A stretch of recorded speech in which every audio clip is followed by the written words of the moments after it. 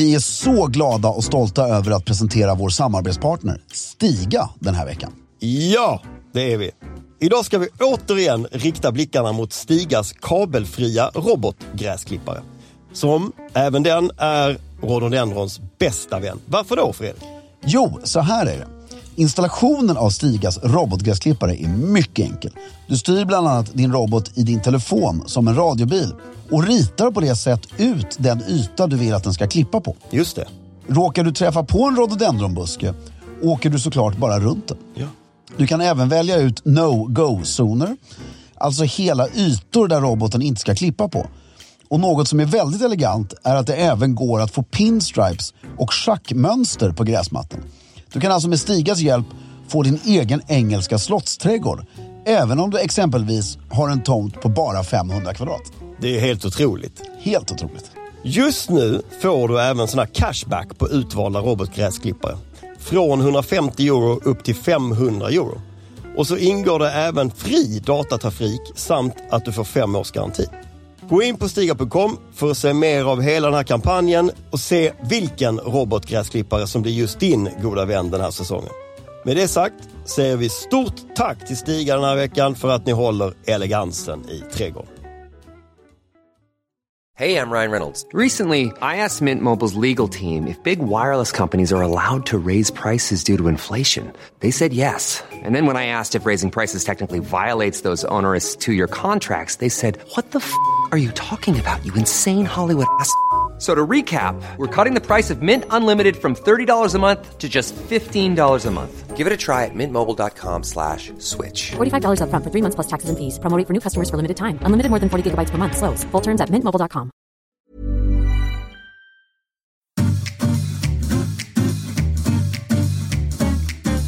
Vi är så glada och tacksamma att Stiljournalen sponsras av Chivas Regal. Hej och välkommen till Stiljournalen. Jag heter Fredrik af Klerker och sitter här med en otroligt god vän, Filip Strömbäck. Idag fick jag säga själv. Ja. Hade du ingen överraskning på lut? Jo, men jag tänkte jag kom på att alltså, de där överraskningsgrejerna, de kanske förstör också lite. För att man avslöjar lite. Jaha! Vad vi ska prata ämnet. om. Ja. Nej, det tror jag inte du behöver vara orolig för. Nej, okej. Du är oftast så subtil i dem. Då gör vi en gång till då. Ja. Och Fredrik af Klerker, bla bla bla, med min mycket gode vän Filip Strömbäck den 4:e. Det fattar inte folk. Fattar inte folk. Nej. Nej. Du, berätta, du är lite sjuk. Jag är lite sjuk. Du har varit sjuk i en vecka skulle jag säga ungefär, va? Ja. Hur mår du egentligen? Alltså, du har inte feber längre. Nej, nu har jag höll på att säga lungkatarr, det tror inte jag är någon sjukdom. Men du har ont i lungorna? Ont i lungorna lite. Och hostar. Och hostar, men det är lugnt för fan. Och dricker du te? Ja, det gör jag. Det är väldigt gott. Äter du glass? Det får man alltid göra när man har ont i halsen. Ja, men jag funderar på ikväll, när jag kommer hem, köpa ett paket med glassbåtar. De kommer ju en pack om 6. Ja, eller kanske 12. Ja, men det är Nej, 6. Ja, de är så perfekta alltså. När man storlek också. Ja, är sjuk. Du vet alla 6 på en dag. Hur är man sjuk stiligt? Det är faktiskt en extremt bra fråga, måste jag säga. Inte hur är man sjukt stilig, utan hur är man sjukt vi kan snabbt ta 2 grejer. Det, och sen gjorde jag en grej i helgen som har med sjukdom och elegans att göra. Ja. Som kanske inte var helt korrekt. Okej, berätta. Men sjukt stilig. Tvärtom, sjuk stilig. Ja, alltså hur man är ofrisk på ett elegant sätt. Ja. Jag skulle säga mycket sån här. Jag ser framför mig, det har jag inte själv faktiskt, sån här luva, du vet. Ja. Som man går omkring med hemma. Ja. Sovmössa med en tofs. Man har ju en morgonrock hela tiden. Ja, och då är det viktigt att, det här är den stora skillnaden, att man inte har, alltså man har en frottémorgonrock som du torkar dig med. Ja, det är inte en sån. Det är inte sån, utan här morgonrock är något annat. Det här är mer alltså, det är badrock och morgonrock som är ett annat material. Den kan ju vara ull, kashmir eller någonting annat som du bara mysrocken som du har. Och det viktiga är att man har ju den utanpå en pyjamas, outfit. Ja. Exakt. Så man är inte naken där under. Nej, pyjamas, den. Tofflor, det är otroligt skönt att gå omkring. Och man duschar och sen går man omkring med det här hela dagen. Och så har man obscent mycket kuddar i sängen. Jag vet vad man också har. Nej.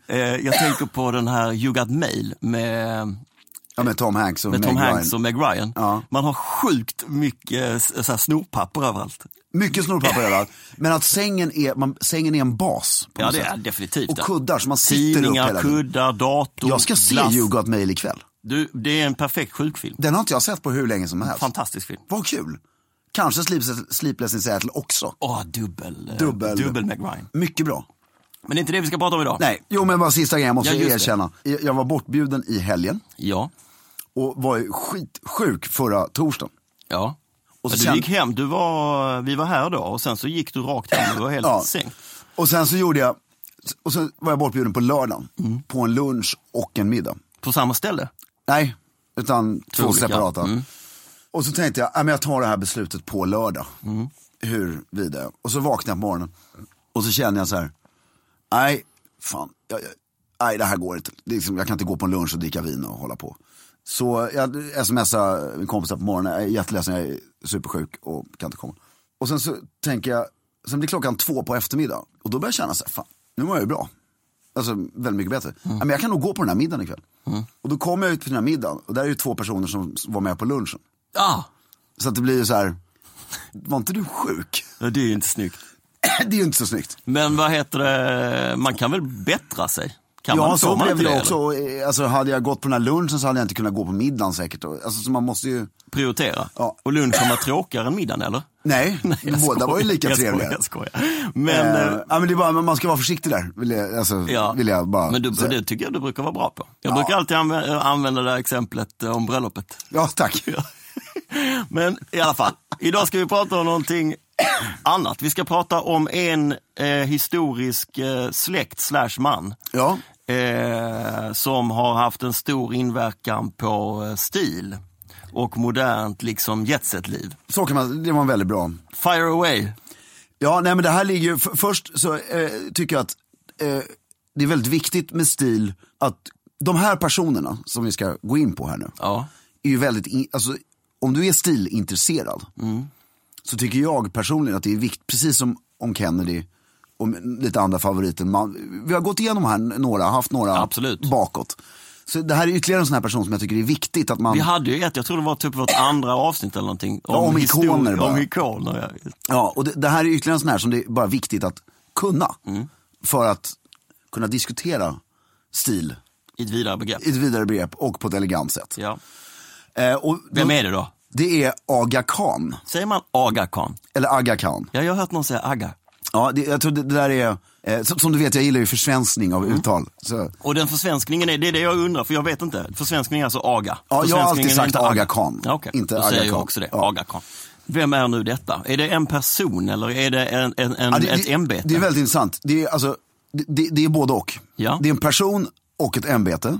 Det är ett muslimskt ämbete. Han är imam för ungefär 25 miljoner människor som har en liten sidogren av Shia-muslimsk gren? Shia-muslimsk gren. Som heter något speciellt eller? Ja, något konstigt. Som är svårt att uttala. Men han är i alla fall någon form av alltså själva ämbetet är någon form av anfader till någon form av Afghanistan. Nej, han är ju rakt nedseende från Muhammed. Så är det, ja. Vilket anses ju, om jag förstått det rätt, i den islamska världen rätt. Det är rätt tjusigt, ja.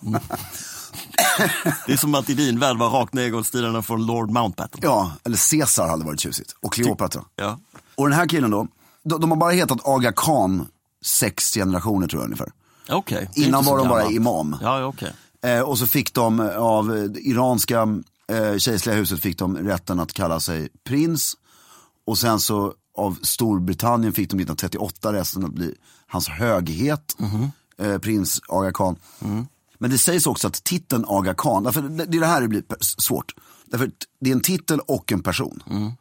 Och det är lite svårt att, han har ju ett namn, Ali Khan, men Aga Khan är det man säger till honom. Ja. Och det kommer ifrån, Aga betyder, alltså inte Aga som Aga, eller Aga betyder ju ledare på någon turkisk språk. Och Khan betyder ju kung. Nej, jag tror Aga betyder stor. Ja. Stor ledare, där är den sammansättning. Khan är liksom ett... otroligt coolt ord. Det är ett jävligt coolt ord. Jag har en kompis, en judisk kompis som heter Khan i efternamn. Och det här är en muslimsk släkt. Ja. Det är lite häftigt. Han kanske är Aga Khans. I don't know. Ja. Coolt i alla fall. De heter i alla fall, nu fuskar jag lite här och slår upp det här, men de heter Nisari Ismailis. Förlåt, jag menar inte att skratta. Nisari Ismailis. Ismailis är den här grenen av islam som... Och han heter ju då Prins Shah Karim al-Husseini Aga Khan den fjärde. Vem är han? För det finns ju flera stycken. Ja, och om vi börjar, just en rolig anekdot på det här är att han är otroligt förmögen, den här nuvarande, och har varit länge. Inte på grund av egna meriter, antar jag. Nej, utan de hade det lilla privilegiet, för Aga Khans har historiskt varit väldigt tjocka. Jaha. För att de fick av sitt folk sin vikt i guld en gång om året. Herre jävlar. Så då var det ju passligt att väga 100 pannor. Så att nu får de inte det längre. Vilket incitament att bli tjock. Ja, men så de hann ju bygga upp en rätt respektabel kroppshydda och förmögenhet. Ja. Och sen är de rätt intressanta för att han är ju väldigt sekulär i sitt sätt att den här vara. Den fjärde. Eller har de varit det alltid? 1900-talet har de varit väldigt. Ja. Och extremt europeiska, alltid bott i Europa. Bor i Genève, va? Ja, Paris. På ett slott som heter Chantilly utanför Paris. Okay. Och den nuvarande då, han blev sån här Aga Khan 1957. Väldigt ung, han är född 39 tror jag, eller 36.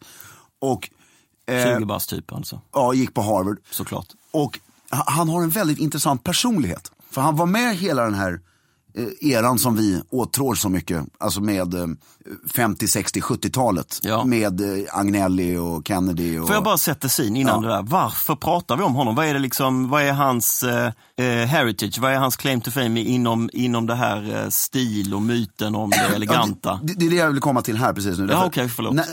Nej, inte så jag menar. Men när han tog över det här. Ja. Och det är där han är så motsägelsefull i sin person. Därför han är en väldigt lugn, till och med timid person. Om du hör honom prata och så vidare. Ja. Och han lyckas ge ett sken av, som är helt fantastiskt, att han lyckas att inte vara en playboy. Ja. Men han är ju den största playboyn av dem alla. Fast han har gjort det så vansinnigt elegant. Det är det, alltså, snabba båtar, snabba bilar och snabba flygplan. Det är hans stora, och snabba hästar. Och mycket kvinnor, eller? Mycket giftermål. Ja, och mycket kvinnor. Det är hans stora passion. Men han är ju lite lik Taki, alltså Takapopoulos där, att han tävlade för Iran under shahen i OS i skidor. Så han är en sportsman av rang. I skidor? Ja, och han alltså utförsåkning. Spännande. Och han byggde Costa Esmeralda på Sardinien. Och det är väl det var dit jag ville komma. Det är det som är hans big playboy claim to fame, så att säga. Det var, för det blev... Det var ju öken. Nej, det var ju öken, och det blev någonting genom att han byggde det här. Exakt. Men hur fan blev det någonting då? Varför lyckades han få dit folk? Eller var du får tänka, han ser ut så här. Han är prins Aga Khan. Ja. Karim Aga Khan. Ja. Uppvuxen runt i Nairobi. Ja. Gått på Le Rosy, och Le Rosy är världens egentligen tjusigaste skola. Ja. Som halva året går man i Gestad och halva året nere vid Genèvesjön i någon annan by. Ja. Ska dina barn gå där? Nej, alltså under inga som helst omständigheter. Säger jag nu, bara för att jag inte har råd. Men, nej, jag skojar. Men hans umgänge, alltså det är ju den här perioden, du vet, när Marbella Club öppnade. När alla de här ställena som vi idag läser om i pressen, de skapades under den här perioden. Och de här människorna lånade ut sin namn, sina prestige och sitt umgänge. Det var ju så de såg till att det här blev stort. Ja. Och så startade han Costa Esmeralda, eller alltså yachtklubben där nere. En yachtklubb där. Som idag fortfarande är, de var på besök i Stockholm i maj i år och tävlade. Tillsammans med din pappa? I Gamla Stans Yachtklubs... Ja, det var honom jag träffade, den här britten. Tillsammans med dig. Vi satt och käkade typ en kebab han kom från Royal Yacht Squadron. Ja, mäktigt. Men de var här också. Costa Esmeralda Yacht Club. Ja. Och för övrigt så, den här nuvarandes styvmamma var ju Rita Hayworth. Ja. Vilket är också rätt häftigt.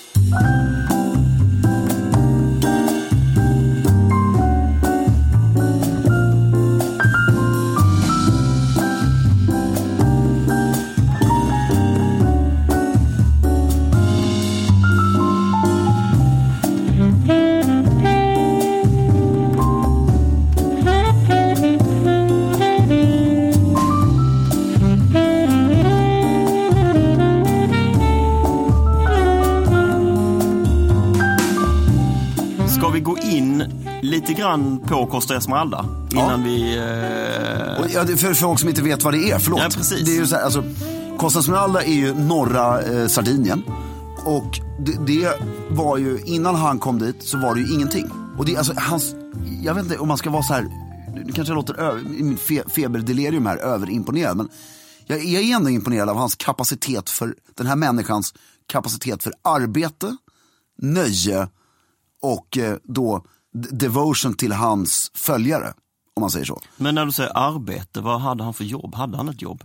Han har ju världens största alltså en av världens största välgörenheter för utvecklingsländer. Ja. Som han har skapat själv.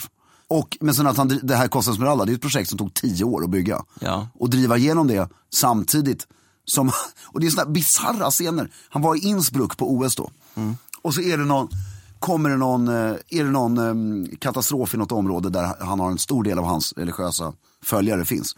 Då står han i skidkläder och tar emot de här andra imamerna som kommer och ber honom om hjälp och råd. Mm. Det är så, kontrasterna, det är så otroligt. Det är jättekonstigt. Märkligt. Men därför du sa innan att han lever eller är liksom ganska sekulär. Hur kan man vara det om man är så här religiös ledare? Ja, därför han är ju för, tror jag, en sekulär. Han vill ju att sitt folk ska bli troende fast mer sekulära. Ja. Också. Och sen, det är otroligt att han får sitta kvar. Alltså han har ju en av de bästa i världen på att föda upp hästar. Mm. Hans gods utanför Paris där är enormt känt för hästuppfödning. Och han vinner ju, har vunnit flera gånger och gör väl säkert fortfarande på... Han finns alltså fortfarande? Ja, han är 70 år. Han är 70 år? Ja. Och han är den enda religiösa ledaren som har talat inför Kanadas parlament. Intressant också. Och han... Landet som ingen bryr sig om. Ja, exakt. Men så snart alla kommer vilja flytta till när allt går till helvete. Jo, det är en sak. Nej, men, jag har för övrigt säsong 1 Kanada. Jag älskar Kanada, så det har ingenting... Nej, Kanada är fantastiskt. Jag skulle bo i Kanada. Jag också. Alltså, jag tror det är så trevligt. Vancouver, fantastisk stad. Bara är det den som ligger vid Great Lakes? Den ligger på västkusten. Den ligger ut mot havet. Men vilken stad är det som ligger vid Great Lakes? Great Lakes måste väl vara någonstans i mitten. Ja, det är ju Chicago. Ja, exakt. Ja. Men då måste väl vara... Jag vill bo vid Great Lakes. Toronto eller något. Ja, men Costa Esmeralda och har ju då, han lyckades precis som den här prinsen Hohenlohe byggde upp Marbella och Brigitte Bardot och med entourage byggde upp Saint-Tropez. Ja. Så byggde Aga Khan upp Costa Esmeralda. Och det är ju de tre som är liksom så mytomspunna, lyxiga ställen. Ja. Och det balla är att han byggde upp det. Ja. Så att jag har privilegiet att vara där en gång. Och han byggde upp det. Jag älskar när du säger jag har haft privilegiet att vara där. Ja. Det är ett sånt fint uttryck av att jag är faktiskt privilegierad, men jag vill vara lite ödmjuk kring det. Det ser ut som att det har legat där i 200 år. Ja. Som saker ska se ut. Ja, men det är så snyggt gjort alltså. Hur ser det ut då? Det är väldigt bulligt, kommer jag ihåg. Alltså runt, allting är runt. Runda hus, lite gaudianskt. Ja, lite gaudianskt. Och sen är det ju, och sen det roliga är att det är ännu mer privat där än de här andra ställena. Ja. Därför det finns ingen hamn där de här stora båtarna ligger för allmän beskådning. Nähä. Utan den hamnen är lite off. Och precis som lite diskret. Ja, och båtarna är så vanvettigt stora där nere. Så att det här är båtarna som inte kommer in i Monaco eller Saint-Tropez eller Marbella, utan de åker dit. Sen är det mycket mer skärgårdsliv där, alltså man åker ut med båten. Även om du inte har en yacht så åker du ut med lilla båten. Mycket mer än att du hänger på stranden och käkar. Men när du säger Costa Esmeralda, är det liksom är det flera olika hotell? Är det flera olika hus? Ja, det är ingen resort. Det är ingen så här ett ställe. Det är en by. Ja. Med allting. Och där ligger ju också den här Flavio Briatores Billionaires Club. Ja, som vi har snackat om. Det var ju där du var och fick bli... Ja, det höll på att åka i fängelse för att jag inte kunde betala notan. Just det. Lyssna på något avsnitt tillbaks, det var ganska kul. Vi har vetat om att vi ska prata om det här i några dagar. Så åt jag lunch med en kille häromdagen som jag äter lunch med ibland, som har väldigt mycket historia. Och han berättade en jätterolig Aga Khan-skröna. / historia. Den här killen som jag träffade var då chefsjurist på ett Wallenbergbolag förr i världen. Och blev uppvaktad då och då av en amerikansk advokat. Judisk advokat från, du vet, en så här riktigt fancy New York-firma. Som hade i uppgift att liksom att wine och dina alla Wallenbergbolagens chefsjurister. Och den här juristen var bekant med Aga Khan. Okej. Och hur han hade blivit det är en helt fantastisk historia. Han var då ung, aspirerande liksom, advokat på den här byrån. Under 30, typ 25, 27 och sånt där. Och Aga Khan var kund på byrån. Och troligtvis då nära vän med en av grundarna och namnen som står på dörren på den här firman. Och skulle gifta sig med fröken Amerika. Tror jag han gifte sig med. Ja, Aga Khan? Ja. Stämmer nog. Och behövde ett vittne.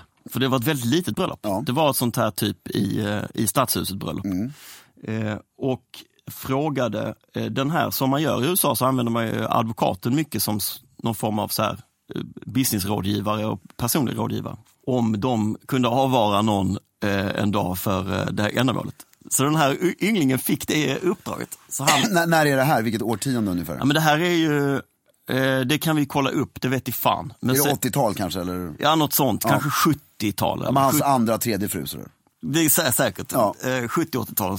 Han gör detta då, så han hänger med dit och hela ceremonin. Och sen efteråt så ska han ju dra hem och vara på den här vänliga, som jag förstått Aga Khan, frågar men var bor du någonstans? Ja, men jag bor där, men jag löser det liksom. Jag tar en taxi. Nej, men vi kör dig. Liksom, han och hans nygifta fru.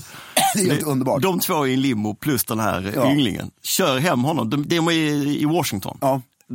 Så när han kommer fram till porten så säger Aga Khan, alltså, jag har alltid undrat hur en ung amerikan bor. Skulle inte jag kunna få följa med upp? Bara en snabbis och se. Och den här killen bara, ja, visst, absolut, visst. Så att de kilar upp i hans lägenhet. På Aga Khans bröllopsdag. På samma dag som han gifte sig. Upp i lägenheten. Vilket det är ingen våning. Utan det är en etta liksom. Ja. Det är ju en bachelor's pad. Ja. Öppnar dörren och in och bara, this is it.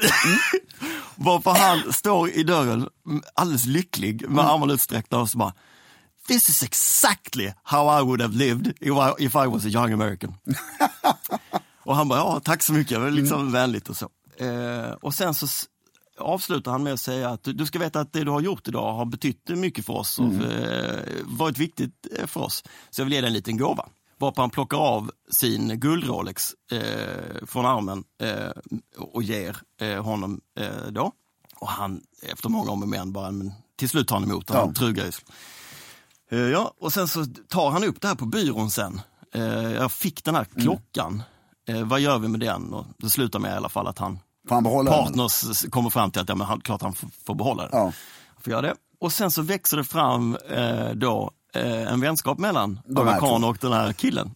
Så han blir advokat till honom då under flera år. Okay. Och många år senare så kommer den här killen till hans palats i var det nu är någonstans. Alltså i Paris eller i Schweiz tror jag att det är. I Schweiz, ja. Jag tror att han har historien förtäljer Schweiz i alla fall. Ja, det är nog Gestad då. Ja, men jag har för mig att det var Genève. Okej, ja. Skitsamma. Ja. Genève är ganska viktigt. Ja. Varför han kliver in i det här palatset och ställer sig och säger, this is exactly how I would have lived if I was living in a palace in Geneva. Det är helt underbart. Är det inte fantastiskt då? Jo. Och den här Rolexen har ju han då, han har ju tagit av sig den och visat den för min, han har någon form av emblem. Aga Khan, vapensköld på baksidan av den här klockan. Nej, jo. Den klockan är rätt häftig. Det är rätt mäktigt. Det är rätt mäktigt. Va? Men där är också väldigt talande för det, för det är några grejer. Aga Khan blir ju ofta anklagad för att, eller han anklagar ofta pressen för att de skriver att de skriver mycket om hans fina arbete, men de skriver ju att han är playboy och lever i en livsstil som är mycket högre än hans följare lever, som lever ofta i rätt fattiga länder. Och då säger jag, nej, det gör jag inte alls, utan jag har bara privatjet och 2 betjänter för att kunna utöva mitt yrke mer effektivt. Ja. Och så vidare, vilket säkert är sant. Men den här storyn med Washington och han vill se hur, den är ju rätt talande. Hey, I'm Ryan Reynolds. Recently, I asked Mint Mobile's legal team if big wireless companies are allowed to raise prices due to inflation. They said yes. And then when I asked if raising prices technically violates those onerous 2-year contracts, they said, what the f*** are you talking about, you insane Hollywood ass f- So to recap, we're cutting the price of Mint Unlimited from $30 a month to just $15 a month. Give it a try at mintmobile.com/switch. $45 up front for 3 months plus taxes and fees. Promo rate for new customers for limited time. Unlimited more than 40 gigabytes per month. Slows full terms at mintmobile.com. Millions of people have lost weight with personalized plans from Noom. Like Evan, who can't stand salads and still lost 50 pounds. Salads generally for most people are the easy button, right? For me, that wasn't an option. I never really was a salad guy. That's just not who I am. But Noom worked for me. Get your personalized plan today at Noom.com. Real Noom user compensated to provide their story.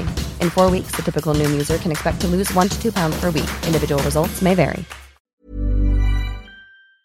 Att man ändå är relativt frånkopplad. Ja, man är ganska långt borta från verkligheten. Det känns lite som när en prins i New York liksom, han kommer dit. Exakt. Det här var nog, just en prins i New York, det är nog väldigt likt. Det måste vara väldigt likt. Extremt. Men där har man också, därför, med hans sartoriella bidrag till historien. Ja, vad är det? Idag är han ju, tyvärr, som vi har sagt så många gånger, att när du blir äldre så är det ju viktigare att ta hand om sig själv. Ja, och tänka på vad man sätter på sig. Ja, men det här med skägget och sånt. Att man ska raka sig. Ja, hela tiden mycket mer. Och så finns det ju bilder på honom från när han är, och han, som vi sa, han var extremt ung när han tillträdde den här tjänsten. Men när han är i Vita huset och hälsar på Kennedy och när han träffar brittiska premiärminister och kungar och runt hela världen. Är han kompis med de här människorna eller är det hans ämbete? En kombination. Han är kompis med dem, men hans ämbete, jag tror han har förvandlat sitt ämbete till något större än vad någon annan kanske hade gjort. Ja. I det, om du förstår mig. Men då hade han ju på sig, det finns ju bilder, den här Nero-kostymen. Ja. Gjorde han ju. Nero-kostym är alltså knapp hela vägen upp i halsen. Exakt, med ståkrage. Slag. Ja. Nej, precis, ja. Och han tog ju den till en perfekt. Men är den lång egentligen? Alltså är den särk? Den moderna är ju inte lång. Nej, det är en kavaj. Utan det är ju mer den indiska dräkten. Ja, just det. Är ju lång. Utan den moderna ser ut som en bayersk kavaj. En miljardärskavaj. En miljardärskavaj. Men det är ju, ja, men det är bara otroligt läckert. Och då undrar man ju också, och det är ju samma sak även med våra andra favoriter, Taki och de här, de liksom förfaller ju. Ja, men är det så alltså? Eller de slutar bry sig. Jag förstår inte när den här stilen försvann. Viljan att klä sig så snyggt man överhuvudtaget bara kan. Jag tror där, alltså, den personligheten måste ju vara så intressant. Då har den här personen som gör det där enkla bröllopet och ger sin advokat den här Rolexen. Ja. Och som har palats där och där, men samtidigt i sin värld tycker att han inte lever överdådigt på något sätt. Nej. Jag menar, han slått utanför, där Chantilly utanför Paris, det är ju helt enormt. Alltså. Det är ett eget litet land utanför Paris. Och jag skulle otroligt gärna vilja ha... Som är helt privat, det finns ingen park som är för allmänheten. Nej, helt privat. Man skulle väldigt gärna vilja ha en dialog med den här personen. Ja, men jag tror att det är helt världsfrånkopplat. Ja. Alltså jag tror det måste vara det ju. Ja, men han kan ju sina frågor, tror jag. Ja, men det tror jag också. Väldigt bra. Jo, men det är så långt från honom och liksom verkligheten. Ja, men han åker ju runt på universitet runt om i världen. Och blir inbjuden och hedersdoktor på varenda universitet som finns. Och såna här grejer. Och då undrar man ju bara hur det hänger ihop. Men klädesmässigt, sartoriellt då? Alltså han var ju väldigt elegant i början, alltså, under den här perioden. Från att han blev det här tills 80-talet. Som allt annat, alltså, alltså det finns bilder på när han står och planerar Costa Smeralda. Men det är såna här klassiska bilder, det är arkitekt, det är han och det är massa sig och en ritning framför och lite modeller. Alltså inte fotomodeller utan modeller av hus och så. Ja. Och då står han i superkorta shorts. Han står ju där nere då på plats. Liksom. Exakt, uppknäppt skjorta, något halsband och sen har han såna här sjukt snabba glasögon som är alltså guldbåge, där bågen bara sitter här uppe. Så glasen sitter liksom fast på bågen. Ensamma. Det är ingen ram runt. Nej, och är väldigt snabba, lite så här, extremt 60-tal bakåt. Och ser ju sjukt cool ut. Sen kan jag inte svara på om han dricker. Nej, men det kanske han inte gör. Han kanske inte gör det faktiskt. Jo, han måste ha druckit champagne, jag är ledsen alltså. Det är kanske där det här sekulära kommer in i bilden. Men det som är tråkigt... Men annars hade han mycket, antar jag bara ser framför mig, vitt. Liksom de här uppknäppt i halsen. Ja, och så lever han ju i världen som är, alltså du vet, han är... Guld. Ena dagen står han på Ascot i jacketten. 2 dagar senare så är han i frack där.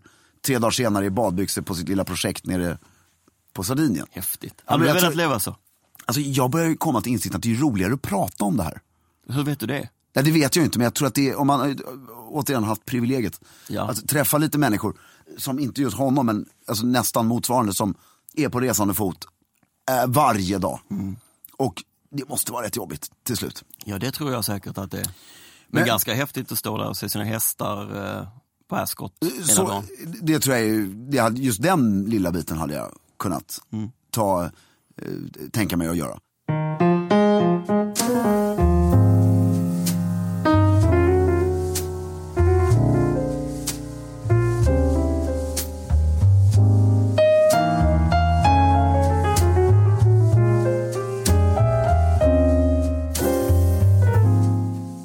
Vi är ju väldigt, väldigt glada över att ha Chivas Regal som sponsor till det här. Det är sjukt kul. Som låter oss hålla på. Och idag pratar vi ju om en man som mestadels befinner sig på varmare breddgrader. Han åker skidor också, men troligtvis sitter han då även inne blir en brasa ibland och myser. Och att solen skiner när han åker skidor. Ja, och nu ska jag försöka leda in det här till någonting som handlar om is. Du dricker ju vitt vin med massa is. Korrekt. Och det gör jag också. Kan man dricka whisky med massa is? Självklart tycker jag det. Whisky, precis som all annan dryck, är ingenting utan is. Det är elegant med is och det är gott med is. Bra svar ändå.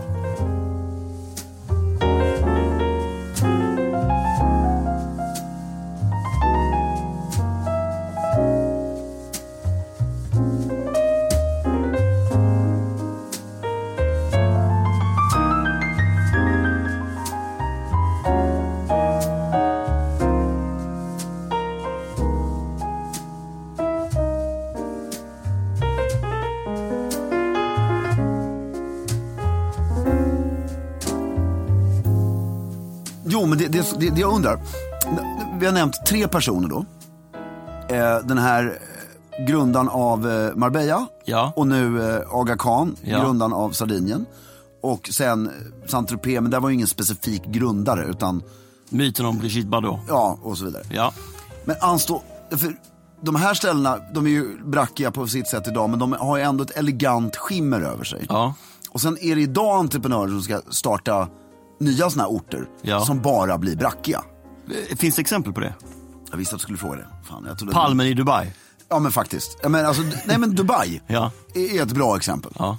Att det är ju jättehärligt att vara i Dubai, men det är också väldigt brackigt. Ja. På mycket guld och bara stort. Och ingen sån här liten mysig by som man försöker behålla. Ja, men vadå, det byggs, de började etablerades på 70-talet eller något sånt där. Eller? Vilken? Dubai. Ja, men det är väl först 90-tal som det... Ja, men jag menar det är ju så nytt. Det finns ju ingen mysig by. Nej. Men att man kan ju bygga på olika sätt och det kan man ju. Locka. Ja. Men det jag undrar är, när de gjorde det här på den tiden, ansågs det brackigt då? Ja, men exakt, det är en skitbra fråga. Av den nu dåtida befolkningen? Av dåtida överklass, av dåtida... alltså jetsättare eller... Man kan jämföra med film. Mycket bra fråga. Ja, men därför, film, som man kan tycka är väldigt dålig när den kommer. En storslagen, du vet, historia. Och sen så går det 30 år så är det här ett fantastiskt konstverk. Ja. Om det går att motivera, om det är samma sak här. Det finns ju en fotograf, har du sett det här?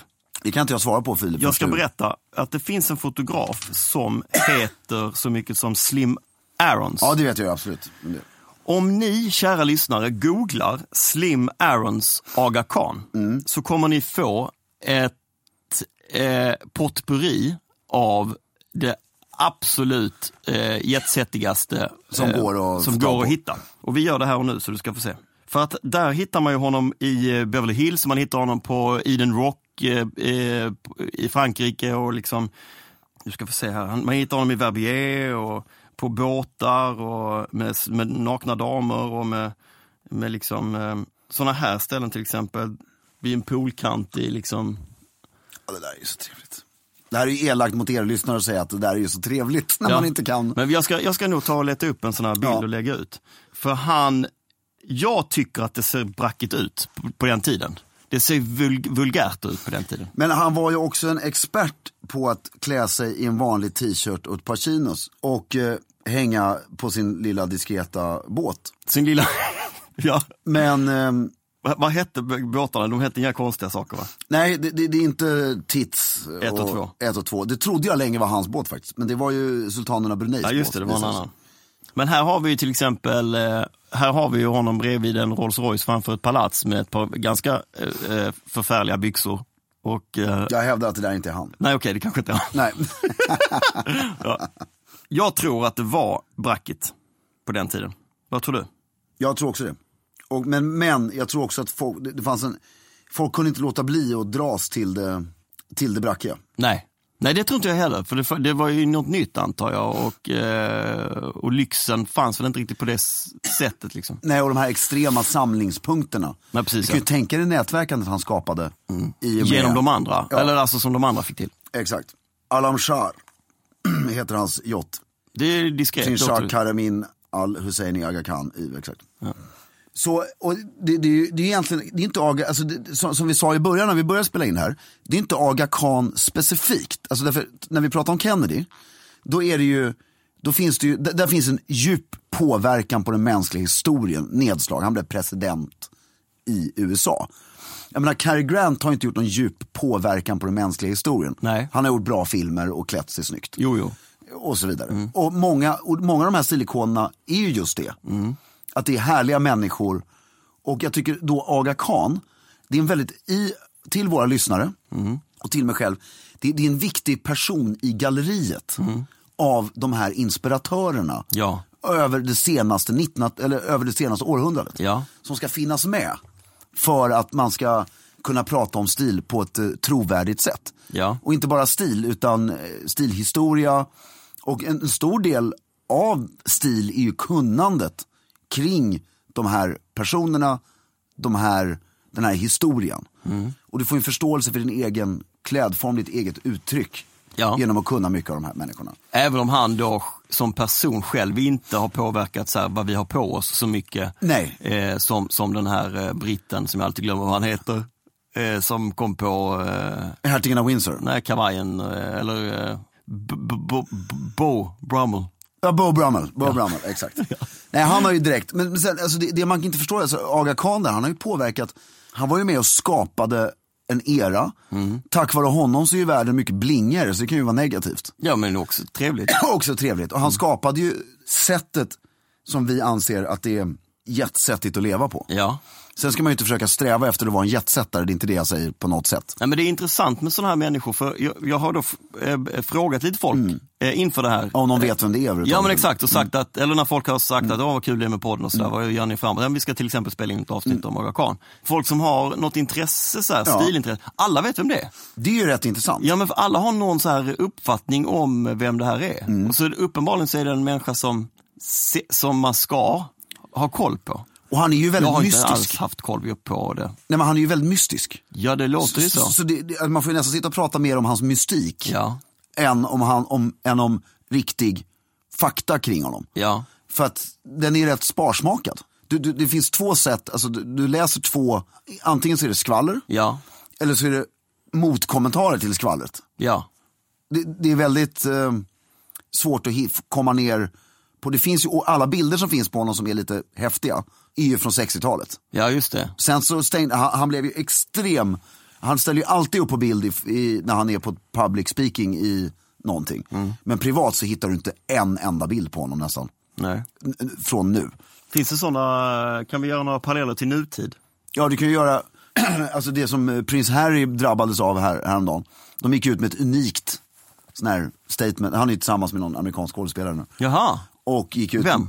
Någon känd alltså? Någon som man vet vem det är? Ja, Suits känner du till. Ja. Hon spelar en stor roll där. Ja, okej. Och han gick ut med ett statement där, vilket är ju tyvärr, alltså, det kommer bara motarbeta dem, men där han skrev, lämna oss i fred. Ja. Men brittisk press måste ju vara någonting. Ja, nu har inte jag läst med artiklar, men de hade tydligen varit helt bizarra. Han har inte barn, nu låter jag helt... Han är inte... Prins Harry? Ja. Vad snackar du om? Nej, men han har inga barn sedan innan. Han har inte varit... Nej, han är 30 bast. Ja. Okay. Nej, men Aga Khan har barn. Men det är väl vänta nu här. Är det en annan prins som är gift och har barn i England? William. Hans storbror. Kronprinsen. Ja, han har. Ja. Nej, hans pappa är i och för sig kronprins. På tal om det, med ett helt annat spår. Har du sett The Crown? Om jag har sett The Crown? Ja. Jag repeterar, om jag har sett The Crown. Ja. Alla 10 avsnitt. Jag tror jag såg dem på under 10 timmar, fast varje avsnitt är 1 timme långt. Är det så bra eller är det... Det är så bra, men det är... jag gillar den här... Alltså, som alla förstår så älskade jag Downton Abbey. Jag tycker om såna här serier när man kan förlora sig i en annan värld. Ja. Men, och som inte är så här Dallas. Där, men du gillar kostymdramer? Ja, kostymdramer och det är ju så vackra miljöer. Ja. Och är du en tjej egentligen? Kan vara så. Det hör ni väl på rösten. Men jag tror att, eller jag är fascinerad över, du gör en serie, det här ska tydligen vara Netflix dyraste serie genom tiderna. Ja, just det, egen produktion. 1 miljard har de lagt ner. Och då är det en scen... Och de lyckas inte få jacketta rätt. Nej, men, är det så? Nej, men 2 grejer. Då är det en scen, prins Philip har på sig vad vi i Sverige kallar en C1, alltså daglig uniform i flottan. Och då har han på sig 2 stycken epauletter, vilket man aldrig har på en sån. Och du vet vad en epaulett är? Det är en sån där på axeln. Exakt. Yes! Och man fäster ofta en epaulett för att kunna fästa en äggeljett på kavajen. Äggeljett är... Det hänger guldsnören ner så här under armen. Typ en guldtamp med fransar på. Exakt. Och flottans uniformer så har du ju inga axelklaffar, för att använda de enklare orden. Såklart, självklart. Och då när du ska ha en äggeljett så sätter man på en axelklaff på ena sidan för att kunna fästa äggeljetten i. Ja. Och då hade de satt på 2 stycken axelklaffar. Och det gör man inte. Nej, och det jag inte förstår, det är bara googla Prins Philip uniform, så har du svaret. Och du har 1 miljard kronor i budget. Ja. Inte det fascinerande? Jo, det är det väldigt fascinerande. Det var en sak till, sa du? Ja, det är också Prins Philips karaktär. Ja. Alltså det är ju väldigt mycket frack i den här och väldigt mycket ordnar. Ja. Och så bär de, alltså Prins Philips ordnar sitter inkorrekt. Och jag bara så här, förstår inte heller. Är det en speciell ordning de ska sitta i? Nej, utan det är hur de, inte så, utan hur de bärs på fracken. Jaha, var man har dem någonstans? Ja, de sitter snett och alltså... okej. Och jag tycker det är också konstigt att man inte får till den. Men gjorde detta att du kände avsmak för serien? Nej, inte alls, för det var de 2 misstag. Ingen annan levande människa på jorden la märke till det här, kan jag garantera. Men de borde, du är duktig på sånt här. Du har ju påpekat det här för framstående regissörer tidigare. Ja, exakt. Och skulle kunna ta flyttat på ordnar på slottet och grejer. Ja, visst. Men sen en rolig grej till som jag upptäckte, bara mös i hela min brittiska romantikseries ådra som är rätt stor. Ska jag säga, jag förstår handlingen för någon som inte har sett det här, men det kommer en karaktär så småningom som heter Porchy i den här serien. Det är ju bara 10 avsnitt. Som är en väldigt nära vän till drottningen. Och Porchy, han föder upp drottningens hästar. Och han är the Earl of, jag tror det uttalas Canveron eller Carvenon. Och det roliga är att han, Earlen av det här, kommer från ett slott i verkligheten alltså, som heter Highclere Castle. Och vilken serie spelades in i sin helhet på Highclere Castle? Downton Abbey. Exakt. Och där bor fortfarande den här motsvarande, alltså hans barnbarn då. Jag ryser, fast det är helt sjukt att jag ryser, för det är helt ovidkommande. Men det är en rätt fin koppling där mellan 2 fantastiska serier. Tycker jag. Du och jag borde... Vad fan kan du få mig att rysa? Jag tycker det är helt ointressant egentligen. Men vi borde åka på en, alltså kan du tänka dig vilken resa? Stiljournalen besöker Highclere Castle. Gör en Downton Abbey-tur. Ja, vi vädjar nu till våra lyssnare att finansiera vår resa. Exakt. Så ska vi se till att göra det synligt.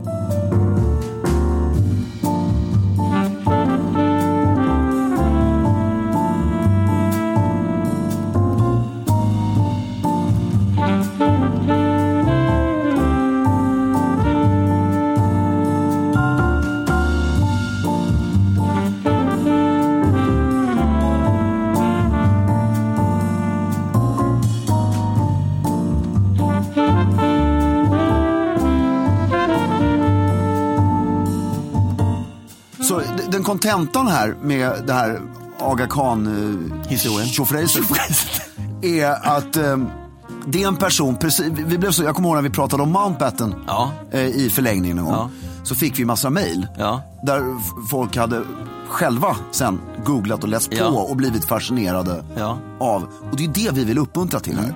Det är inte att ni ska ta all information från oss. Nej. Utan gör nu en djupdykning över helgen i Aga Khan. Det är en jättebra avslutning tycker jag. Vi ska ju, innan vi rundar av helt och hållet, så ska vi lyfta upp frågor från våra kära lyssnare. Yes. Vi kör, jag har en fråga här som du ska svara på. Som kommer från vem? Filip. Vore trevligt om ni kunde vidröra ämnet uteliv. Noppes, som Fredrik kanske har lite koll på. Har du det? Ja, absolut. Medlem sedan starten. Faktiskt jag också koll på. Inte medlem dock. Förfesta, festa och efterfesta med stil. Vad tycker ni om bordskultur på nattklubbar? Borde den snygga rocken hängas av i garderoben? Och kan man beställa en Cosmopolitan i baren? Och så vidare.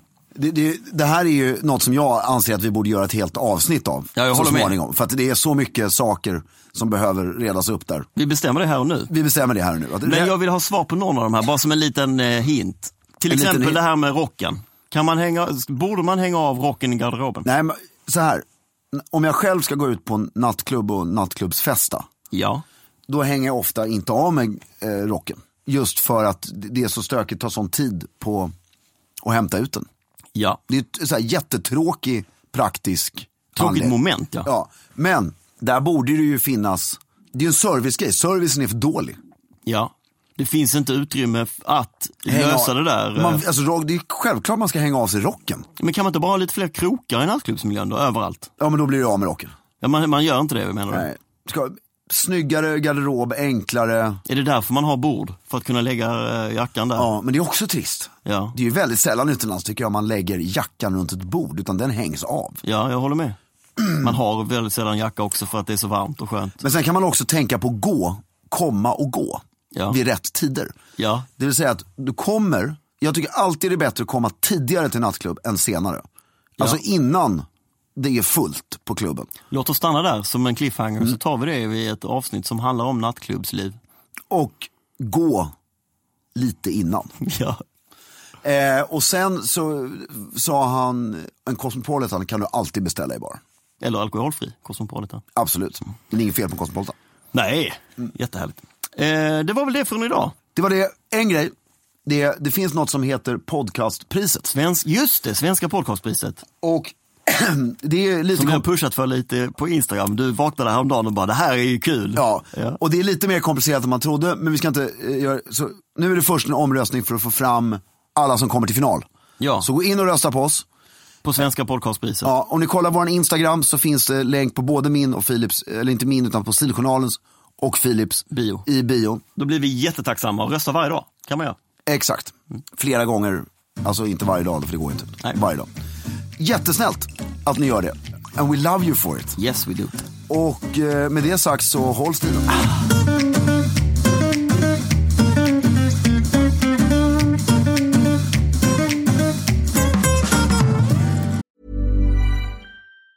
Mom deserves the best, and there's no better place to shop for Mother's Day than Whole Foods Market. They're your destination for unbeatable savings, from premium gifts to show-stopping flowers and irresistible desserts. Start by saving 33% with Prime on all body care and candles. Then get a 15-stem bunch of tulips for just $9.99 each with Prime. Round out Mom's menu with festive rosé, irresistible berry chantilly cake, and more special treats. Come celebrate Mother's Day at Whole Foods Market. Even when we're on a budget, we still deserve nice things. Quince is a place to scoop up stunning high-end goods for 50 to 80% less than similar brands. They have buttery soft cashmere sweaters starting at $50, luxurious Italian leather bags, and so much more. Plus, Quince only works with factories that use safe, ethical, and responsible manufacturing. Get the high-end goods you'll love without the high price tag with Quince. Go to quince.com/style for free shipping and 365-day returns. Producerat av Perfect Day Media.